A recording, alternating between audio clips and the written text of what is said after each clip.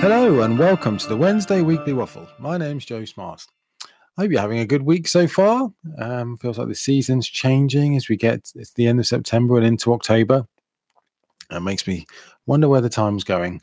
But this week I am going to be waffling on around overthinking and procrastination. And this is something that we've all done, I imagine.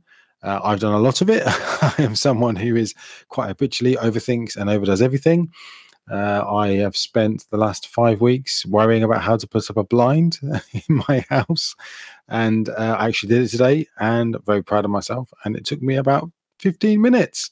So 5 weeks of worry and overthinking for what turned out to be a 15-minute thing. And the space it's created in my brain, it's unbelievable for something so simple. But I am absolutely guilty of overthinking, and it's something that I've spoken to people both across my sort of professional groups and my family groups, and it's something that it affects everybody, especially in this day and age where there's so much information out there that sometimes it can feel like we're in this constant spinning cycle of collecting information, collecting data, and then we never actually do anything with it, or we're just paralyzed. So as I jump into this, we're going to talk a little bit around what overthinking is, how it affects us, and then we're going to move on to how organizations and places where we work can overthink as well, and just give you some ideas of how we kind of challenge that, how we can move things forward. So let's talk about what overthinking is. So it's the act of over-analyzing something. It's that period of paralysis where you just can continually running scenarios in your mind. You seem to be going over and over and over things and not actually getting to a stage where you can take action. And it has some really quite serious impacts. So some of the research that I've been looking through in preparation for this podcast, there is evidence that shows that overthinking leads to heightened anxiety. It impairs your decision making, and most importantly, it impairs your intuitive decision making. It's almost like you don't trust yourself anymore. It can lead to a decrease in your overall happiness. It can actually have physical manifestations as well. So you can get chronic pain such as headaches, and it can affect your digestive system as well. It reduces your creativity, and it can disrupt your sleep patterns as well as, having an impact on your interpersonal relationships and leading to more conflicts, as maybe you've got lost down another rabbit hole of over worrying about something and someone tells you just to pull it together or just get on with it, and you kind of snap. And I'm sure we've all been there as well. So as part of this research, I found an article by Edward R. Watkins et al. And everyone else who contributed this in April 2020, which was called Reflecting on Rumination, Consequences, Causes, Mechanisms and Treatment of Rumination. And in this scientific study, this is where the evidence came from in terms of all the impacts that overthinking has. And in this journal, he proposes a hexagon analogy for helping support this, which talks about habit development, executive control, abstract processing, goal discrepancies, and negative bias. So a way of kind of thinking about how you define overthinking and the impact that can has. And this then led me to connect to something I read a while ago, which is The Chimp Paradox. And if you've not read that before, it's a fantastic book, The Chimp Paradox. And in this book, it talks about how we all have a monkey brain in our head. If you've not come across this before, it's worth having a Google because it's really kind of fascinating. But effectively, we've got a number of different brains in our head. We have our limbic brain, which is very much at the very center of what we do, which is our kind of survival mechanisms. And then we have our animal brain that kind of wraps around that. And then we have our human brain right at the front. And our human brain does things like creativity and thinking. And then you've got your animal brain, which is about how do I fit in with groups? How am I perceived? Those kinds of things. And you've got your survival, which is about your reactions. It's about your sex drive, your if you're hungry. And what happens is that your limbic brain, which is your monkey brain, is right around the top of your spine. So basically, when your limbic brain is activated, it can override and overrule everything else. And we've all experienced this. If you're hungry, that's it. Job done. Don't talk to me. If you're angry or you're late or something's happening, it feels like you can't quite think clearly. It feels like you're in this kind of state where you're reacting to yourself and you're not quite sure why. And in this book basically talks about how that is your monkey brain hijacking and taking over your emotions. And a classic example of this is, if you're someone's rude to you at work, and I talked about the impact of kindness and things before in previous podcasts. But if someone's rude to you at work and it activates your limbic brain, then very, very quickly you can move to that fight or flight response. You're not thinking, there's no time for thinking, you're just in action. And only when that kind of calms down, there's almost your human brain or your basically your animal brain. Oh, how if I do get angry, how is it going to affect my standing in this social scenario? And your human brain, which is very reasoning, perhaps they didn't mean it like that. Perhaps I'm misconstruing it. Perhaps I need to find a bit more information before I start jumping to conclusions. Starts to come back online. And with the monkey brain, it's very much around. So when you think, why am I overthinking? Sometimes it's because you've got three brains, and your three brains are passing information between each one. Perhaps I should do this, or I don't want to do that. What does anyone else think? Perhaps I should do this. How do I feel about that? What does everyone else think? And you're just on this kind of loop, round and round and round with this ongoing conversation in your head, which can lead to endless rumination, this kind of decision paralysis, and excessive what if scenarios. And this is really interesting for me. So one of the big tips from the Monkey Brain book that I kind of took away is that you cannot override your limbic brain. So if you're feeling angry or you're hungry or you're something in that kind of reptile state is aroused, then you can't override, you can't outthink being angry. You just tell someone to calm down and see how that goes. It doesn't work. You have to just let them exhaust themselves. And in this book, the way they kind of talk about it is exercising your monkey, as they call it. So if you're really angry and you just want to just vent, then you just get really angry. You just vent. And eventually you vented to the point where the reptile brain starts to go to sleep again and the human brain starts to take over, takes back the reins almost. And then you can start to become a bit more rational. And I'm sure we've all had those situations where we've seen red, we've done things, said things that perhaps we were very sorry for later on. And that kind of feeling sorry and kind of come back to apologize, that's almost the human brain taking back over again from our limbic brain. And so this kind of comes back to our decision paralysis. So if we're overthinking things, what's basically trying to do is the limbic brain is trying to look after you all the time. It's there to keep you alive. It doesn't really care about anything else. It just wants to look after you and make sure you're safe. So if it perceives threats, it almost puts you in that state of paralysis. So we're kind of like, am I fighting? Am I fleeing? What's going on? What more information do I need to connect? And so if you're in this kind of endless cycle, sometimes you just need to in the book, they talk about letting your monkey exercise. So a what if scenario, if I give you an example, might be something like this. So I want to apply for a new job, but I don't want to leave my old job because I like everyone there. But I really want a new job because I want to get to a new career. But if I leave my old job, then the new job might not be as nice to me. But if I don't leave my old job, I'm not going to progress in my career. And you can see the cycle already starting to go around. But if I don't progress in my career, then I won't get promoted. I won't get any more money. If I don't get any more money, then I won't be able to afford the house that I need. If I don't get the house that I need, then I won't be able to provide for my family or my children. If I don't provide for my children, why am I here? Why do I exist? This is maybe a bit more of a male slant, but I'm sure lots of people of both genders can relate to this.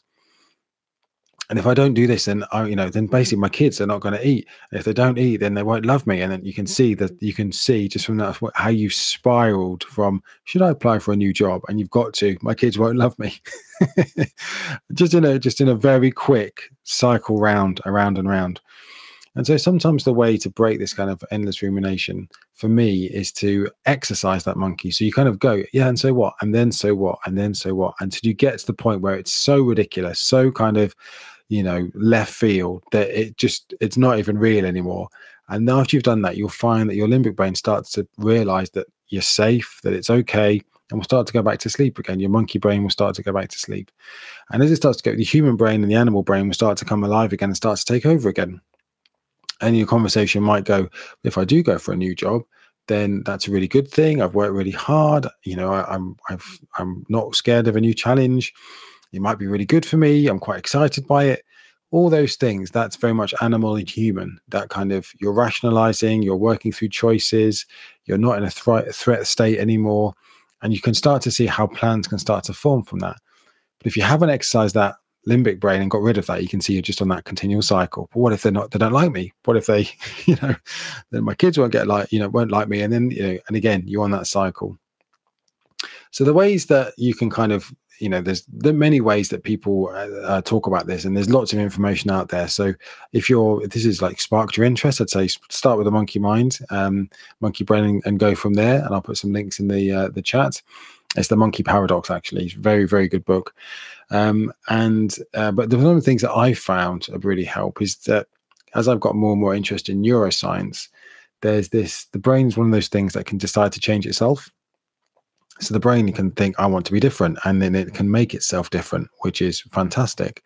But sometimes if you're in that continual spin, the brain can't make itself change because you're going round and round and round. So in that way, usually the brain controls the body, but sometimes you need the body to control the brain. And that's where things like mindfulness, external breathing, looking at practicing gratitude, keeping a gratitude journey, meditating can really help bring you back.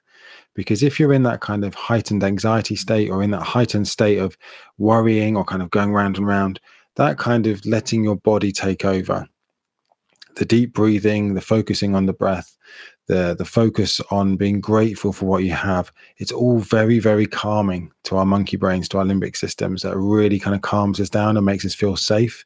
And as we become more safe and become more control of that, then it gets more oxygen to the human brain and the animal brain, and then we can actually start thinking clearly again. And if the monkey brain starts to rise up again and start being worried about what's going to happen, then we can just follow the same process just to soothe it and calm it down, and really make sure that it's feeling safe so we can have those plans. So overthinking is something we all do. I think sometimes people think it's only them and everyone else has got it figured out. As I said at the beginning, I massively overthink everything. And the reason I do a weekly podcast is so I can't overthink it. It has to be done on a Wednesday. There's no researching it for 6 weeks and then getting one out. Yeah, the reason I do it every week is so I can't overthink it. There is a deadline. It has to happen. And that's it, So in many ways, my own this podcast is my own way of sort of working on my own overthinking. So thank you for listening. You're helping me out by doing it. So anyway, that's how we do it, maybe personally. So if you take that thinking into organizations, some of that will sound quite similar, wouldn't it? So some organizations, big ones in particular, sometimes there are these cultures of endless rumination, decision paralysis, and these excessive what-if scenarios, constant things being considered and then no real action taken, and everyone feeling a bit frustrated by that. So what can we do as, OD practitioners, organizational design and development people who are interested in human behaviors and how to get the best out of people? So one of the things we can do, for me, is focusing on this good enough.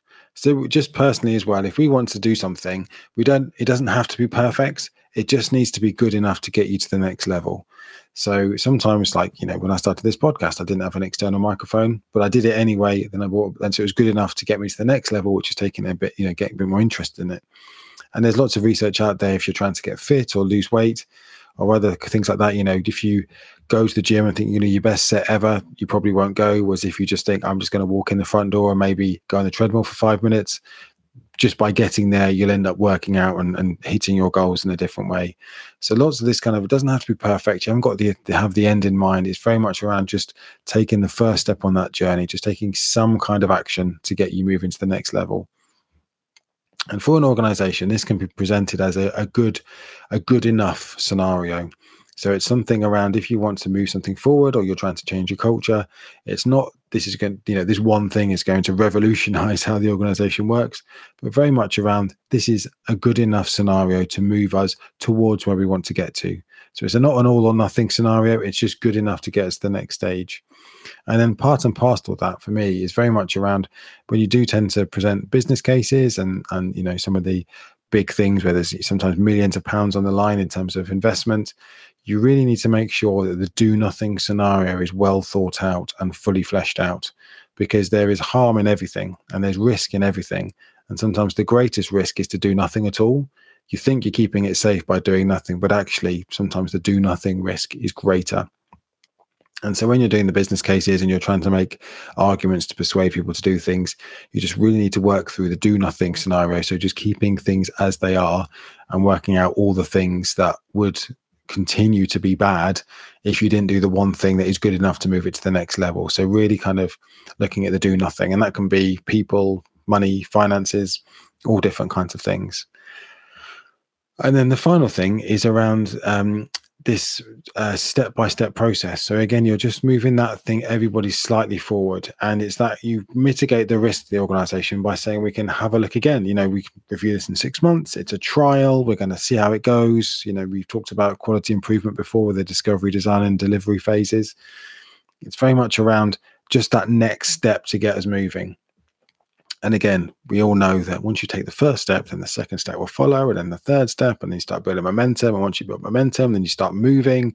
And once you've got movement, then people start to buy into it and believe. And once they start to believe, then the change starts to become real.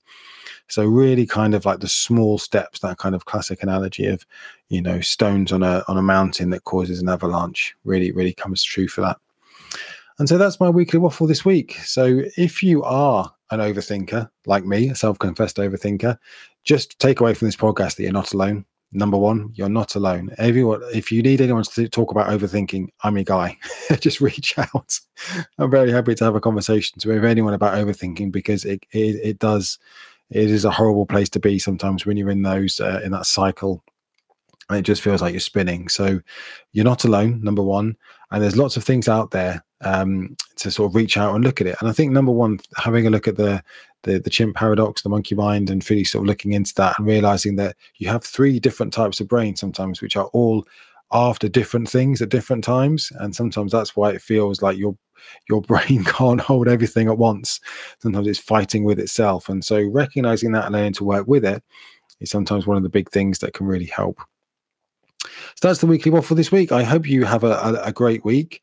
Again, if you are an overthinker, please reach out. But otherwise, I look forward to seeing you next week. Take care. Bye.